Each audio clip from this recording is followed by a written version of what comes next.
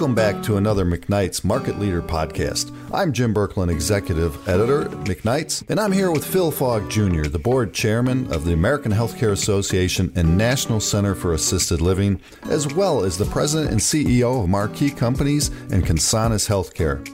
Well, Phil, as a fourth-generation leader in the field, I know you've seen a lot. So what's been keeping you awake at night lately? Well, Jim, first of all, thanks for having me. I appreciate that. I think that, unfortunately, there's a lot of things to keep not only me, but providers awake at night. Primarily, I would say today, most people would say workforce. The lack of workforce supply is then causing census decline that we're having a hard time recovering from, and that's affecting our economics. So that's probably the first bucket that keeps me up at night. The second bucket is just with the current administration and CMS leadership, it would be regulatory additions, requirements, and especially any regulatory changes or initiatives that would be unfunded.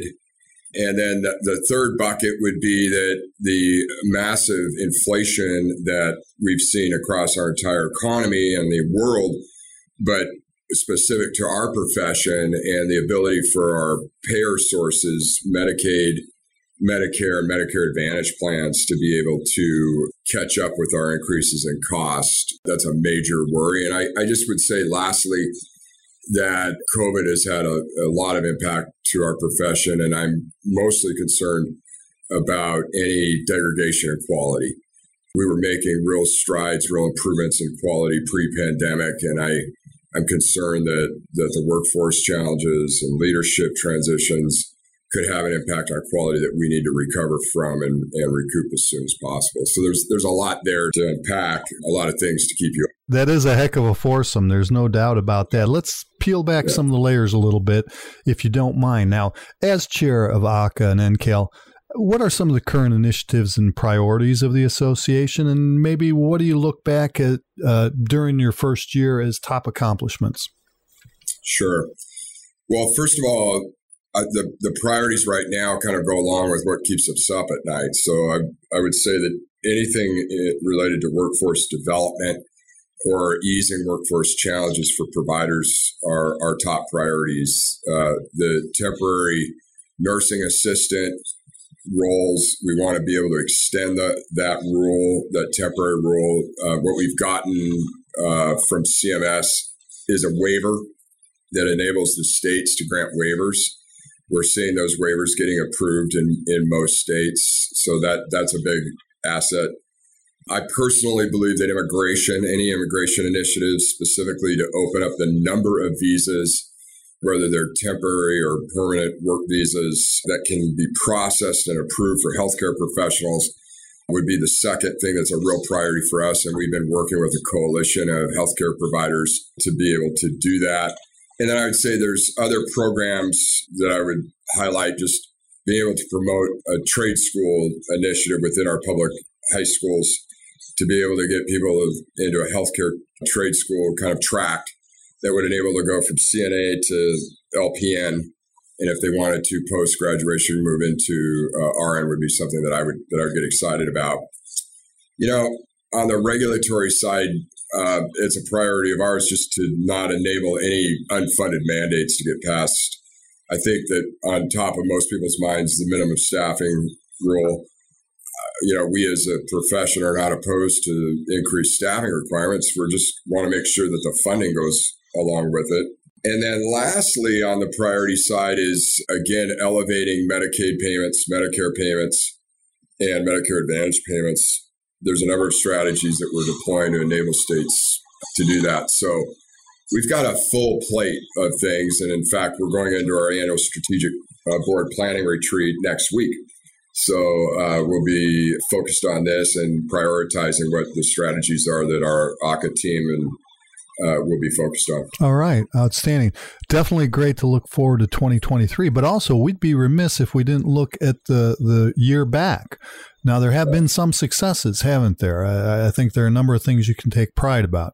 Yeah, I think, the two big ones would be that we were able to get CMS to phase in the parity adjustment related to the PDPM transition. That took us from a scenario where we could have seen a cut in this year's proposed rule to a 2.7% increase for the providers. And so that phase in was a real positive win for us. And then we finally got CMS and CDC to change most of the COVID protocols that were making it very difficult to recruit or retain staff in facilities.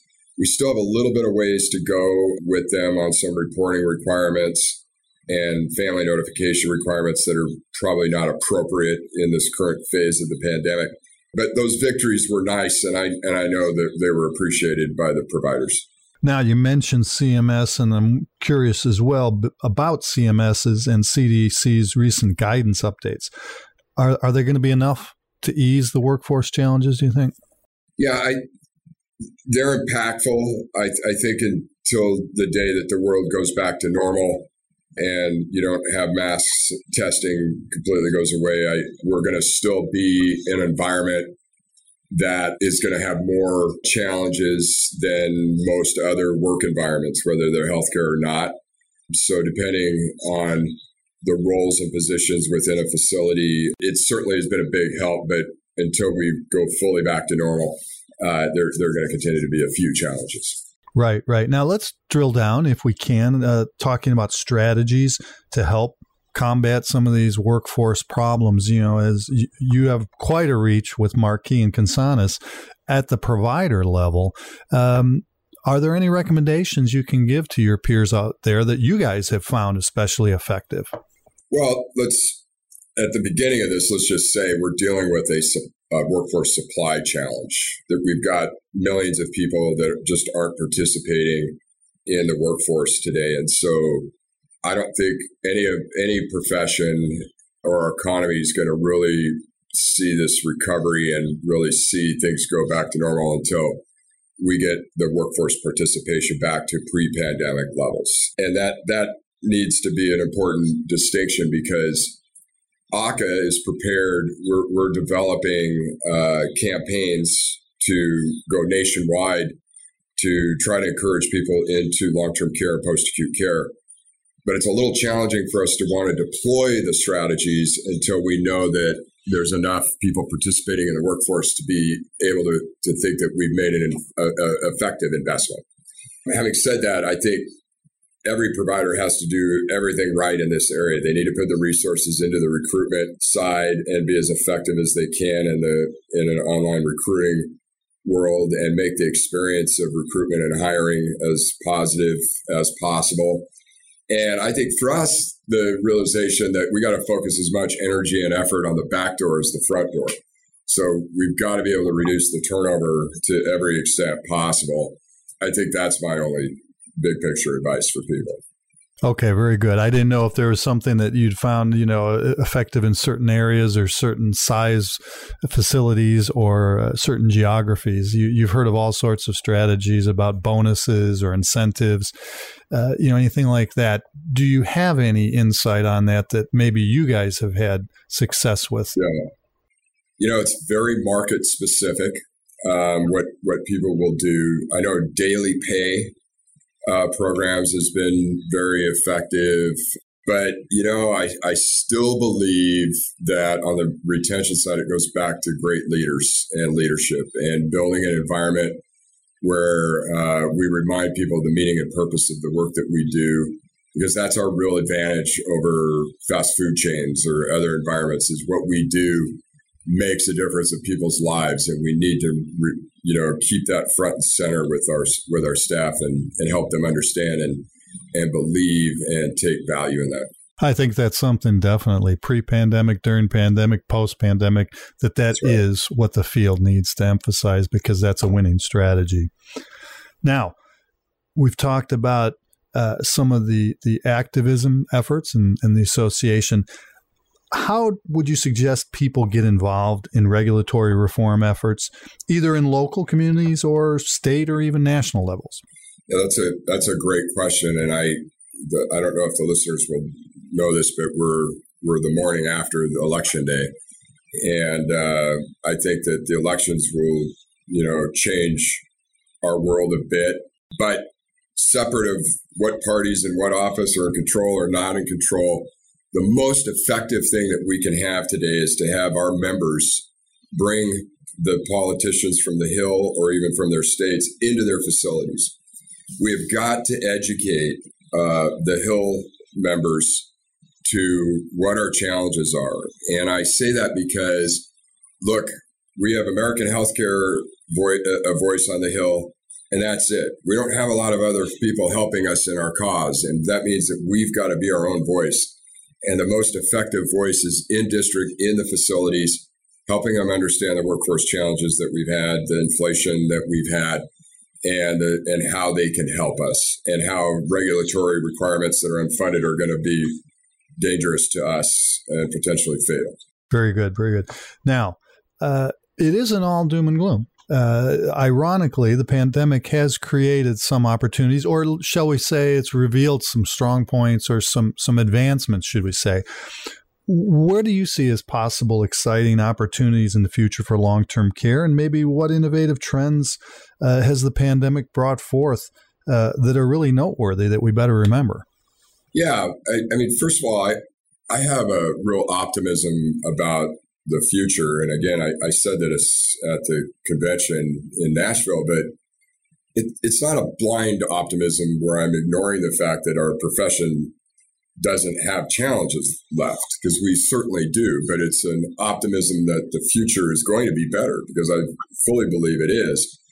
I think 10 years from now or 20 years from now, we'll look back at this and, we'll see it as a very challenging time. I think we'll be very proud as a profession for how we got through this and how we managed it, the choices that we made. But it's going to be a blip in time where it stopped progress and had us had to focus everything on just protecting the people we serve. Now, having said that, the good parts there were some technology growth areas like telemedicine that I think will continue into the future and create more efficient ways for us to have physicians and other practitioners treat people within our facilities. And I think it'll become especially relevant in rural communities where they may have a supply shortage of those clinicians, and you may be able to get the services more effective. I think that you'll see technologies like remote patient monitoring and the ability to capture vitals real time and more effectively in facilities and or on post-acute discharges or people that are being served in a community care environment, to be able to have clinical staff members react to changes in condition more quickly. I think that some of the workflows and how we do things have been improved out of necessity. How we manage and lead will be better because of these staffing shortages. And so I think there will be a lot of positives that come out of this for us. And I think some of it you've keyed on in your pre-pandemic activities too, though. Hasn't it pushed to the fore that, quality is going to be that much more important, and you're going to want to group together, team up, if you will, with other quality providers and stakeholders in the chain, be it through an iSNP or other alternative payment matters and risk vehicles like that. Hasn't that become even more important? Yeah, I think that the ability to take responsibility and accountability for the management of the entire care of the population of people that we serve, and owning that ourselves, either through relationships or through our organizations, is going to be critical in the future. Because if we don't do it, if we don't bring in the iSNPs and CSNPs and DSNPs and bring in our own physicians and NPs and advanced practice clinicians, other people are going to do it. And I'm more comfortable with us making those choices and affecting those care models and bringing in the technologies that get the results and affect the triple aim goals and truly create a better life for the people we serve. But if, again, one of my messages is, look, if you don't have the scale to do it, partner up, but definitely become a part of a network that is going to make choices to provide services in the way that you want them made. Because if we don't, other people are going to tell us how to do it. Outstanding observations on that. Now, we want you to grab your crystal ball, if you will. What are your visions for a great second year as board chair at AHCA? And Kalen, what do you want to happen? What do you foresee happening? Well, I think it's affecting those strategies, but it's one, supporting our profession through recovery. And that again means helping them with workforce, seeing those workforce trends start to come back, helping increase the supply of workforce through immigration and other strategies will be a win. Stopping unfunded regulatory mandates will be a win that we will be very proud of. And then supporting the states on the Medicaid side to elevate their Medicaid payments to meet their allowable direct costs.